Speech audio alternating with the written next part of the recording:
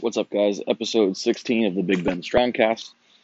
Today, we're going to be talking about accessory work and what to choose if you are a weightlifter.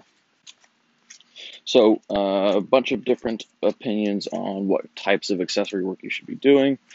At Big Ben, we focus on three main types. We're going to focus on trunk work, we're going to focus on upper body work, and lower body work. All right, so outside of the big lifts, the snatch, the clean and jerk, the squat, the pull, the accessory work that we're going to be doing should be aiding and assisting in making sure that, one, we can snatch and clean and jerk more, and also we can make sure that our body is healthy and is able to compete in the sport for a long time. The weightlifter who wins is going to be the one who can stay in it the longest. If you're always getting hurt, you will not stay in the sport for very long, and therefore, will not win. So, upper body work, things that we're looking at, we need to see a whole lot of lats, whole lot of back. That's really the main focus of any upper body work that we're going to be doing, along with some triceps, which will assist with our lockout strength. So, as far as upper body work goes, we're going to be choosing some variation of a row, whether that be a Pendlay row if we need to go heavy, or dumbbell rows if we need to make sure that we are staying strong from left to right. All right, so a lot of the times, athletes will come in and they'll have, just a slight strength imbalance from left to right. So we want to make sure that we are not aiding that, and instead that we are working on fixing that with our training. And so dumbbell rows are a great way to do that. The next exercise, the Pendlay row, that we would focus on would be more so if, very specifically in the clean or in the snatch, the athlete has a hard time keeping their lats packed down and back the whole time on their pull.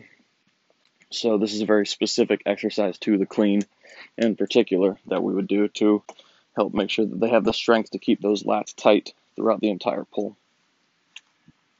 And then the last upper body exercise that we're really going to spend some time focusing on would be either, we got two more really. So chest work. One of the big things that most weightlifters tend to lose focus on is any isolation work of the chest. And, people say that it's because it makes their shoulders tight, but we definitely believe that if you neglect training chest for a long period of time, then you are losing out on one of the major supporting muscles in the overhead position for the snatch and for the jerk. And so things like chest flies, things like dumbbell bench press from different angles, really a big fan of the decline dumbbell bench press, really hits the lower pec, and then any sort of isometric chest contraction. We use a tool called the pec stick or a power twister. You may remember Mr. T sponsoring that one. We use that as just a warm-up to get the upper body going before we go overhead most days. So those are the main focuses for the upper body. For the lower body, we are really going to spend a lot of time focusing on glute and hamstring development, because we found that most people's quads are pretty strong from all the squatting that we do. So hamstring and glutes, the main exercises that we're doing on those, we really just have two big ones. Three big ones. We have Bulgarian split squats, which are crowd favorite. Especially really like doing those with a tempo. So Bulgarian split squats, where we're going to be holding a weight. We do want to be challenging posture and position, so I really like going front rack dumbbell Bulgarian split squats or goblet style. And then adding in that tempo, so a really great rep scheme to try out. It's 5 sets of 5 with a 4-second tempo down and a 4-second tempo up. Learning how to move slow on the way down is really going to help get a good stretch in the hamstring and the glute, and then slow on the way up really helps build up some quad strength as well. So if you are lacking there, it will help with that. The next exercise that we really do for the hamstrings, this one we do in the warm-up every single day, is banded hamstring curls. If you have a machine, a hamstring curl machine would be great too. But hamstring curls just seem to really pump the hamstring a lot. And we do a whole lot of of hip extension in our training. So we want to kind of train hamstrings the only other way that we can, which is through knee flexion, right? And that's the only other way to really get the hamstrings pumped up. And I just found that like athletes who do 100 to 200 hamstring curls before they get into their warm-ups, they don't tend to have knee issues. So a big fan of working on those. And then the last thing that we really do, and this one I picked up from StrongFit, is a snatch grip deficit RDL. All right, so we go stand on a plate or two plates, bumper plates, and set the bar up for RDLs. We go pretty heavy.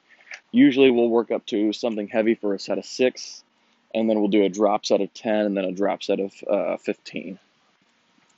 And these just get the hamstrings and the glutes so good, especially when you're being forced to be completely bent over with your hips as high as they can go. And then the only thing that you're going to use to pull is tucking the hips under while keeping the lats tight. You get a really, really strong hinge from that position. All right, so that's the last exercise that we really try and focus on. So those are the lower body stuff. For trunk work, we mostly do two to three types of things. We focus on a lot of carries. Carries are really fantastic for trunk work, and they seem to mimic the sport what we want to do. So for us, we're really just going to do abs because we need abs to support us when we're holding weight on the front rack position or back rack position or overhead. And so when we train core, we want to train carries in that same position. So we will do kettlebell front rack carries. We'll do sandbag front rack carries. Sandbag bear hug carries are another really great carry option. And then farmer's carries. All right. And if you really want to get, really want to take a step back away from how much weight you're using, but still get a lot of benefit out of it, a single arm carry is a really great option for that as well. And you get to train some anti-rotation, which weightlifters don't seem to have a lot of in their normal training. So carry is a great way to add in more ab work while making it still specific to your sport. The next thing that we would do for abs, big fan of these, learned these from Penlay, Glenn Penlay, was weighted weighted hip extensions. So on a GHD, or if you don't have a GHD, you can do them like, you see videos of the Chinese weightlifters doing this at training hall, but just laying their hips on a bench, have a partner hold their legs down, and then they're just going to flex and extend at the hip, really get a whole lot of lower back contraction. And we like to go heavy on these. So, when I would train at the Penlay camps, we would load up sets of 10 with a barbell on our back.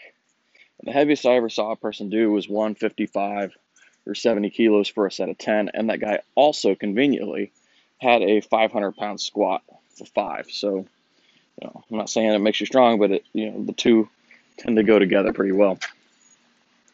So we got those carries, we got those hip extensions.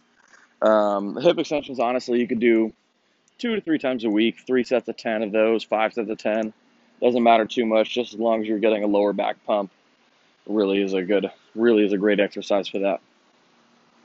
And then the last thing that we would do is any type of crunching style movement. So it's not actually performing reps of it, but doing an isometric hold like a hollow body hold. It's really great for those. So hollow body holds, I just really like doing these a lot because in weightlifting training, everybody tends to be in that in that extended lower back position.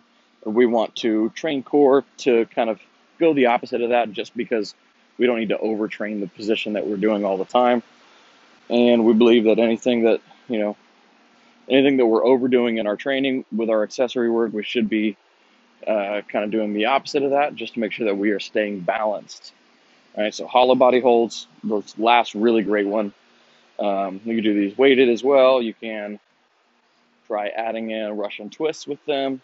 But anything that's really just going to force us to keep our abs contracted. Dead bugs is another good example of this. Keep our abs contracted and try and hold position for a long period of time. You'll find that a lot of really strong athletes can't hold a hollow body hold for a minute. And so we want to try and make sure that we are keeping our training, balanced. And if you are somebody who can clean and jerk 225, you should be able to do a hollow body hold for a minute. And if you can't, then you might have some weaknesses going on that are going to stop you down the road. So, you guys, that's basically it. That's how we pick which accessory movements we're going to do for weightlifting, and which ones we go with and why. So for, again, upper body, that is dumbbell rows, pendlay rows, tricep extensions, and chest work. So decline dumbbell bench press, chest flies, chest presses on a machine if you got one. Anything that's really going to get a pump there. For lower body, that's Bulgarian split squats, that's hamstring curls, and that's snatch grip deficit RDLs.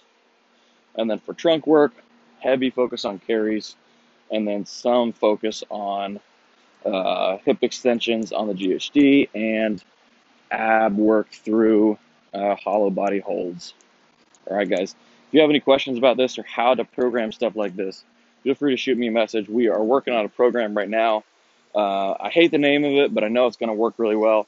We're calling it Ollie Building. So it's going to be a 2-day-a-week template style program that you can just fit into your normal training that has all the accessory work worked out for you, so you don't have to do the thinking. This is just going to cover the basics of what you should be doing in your normal training. So if you don't feel like you're getting that, or you want to add it in, want to supplement it, maybe you just want to get a little bit more jacked, this is going to be a great program for you. All right, guys, we'll catch you later.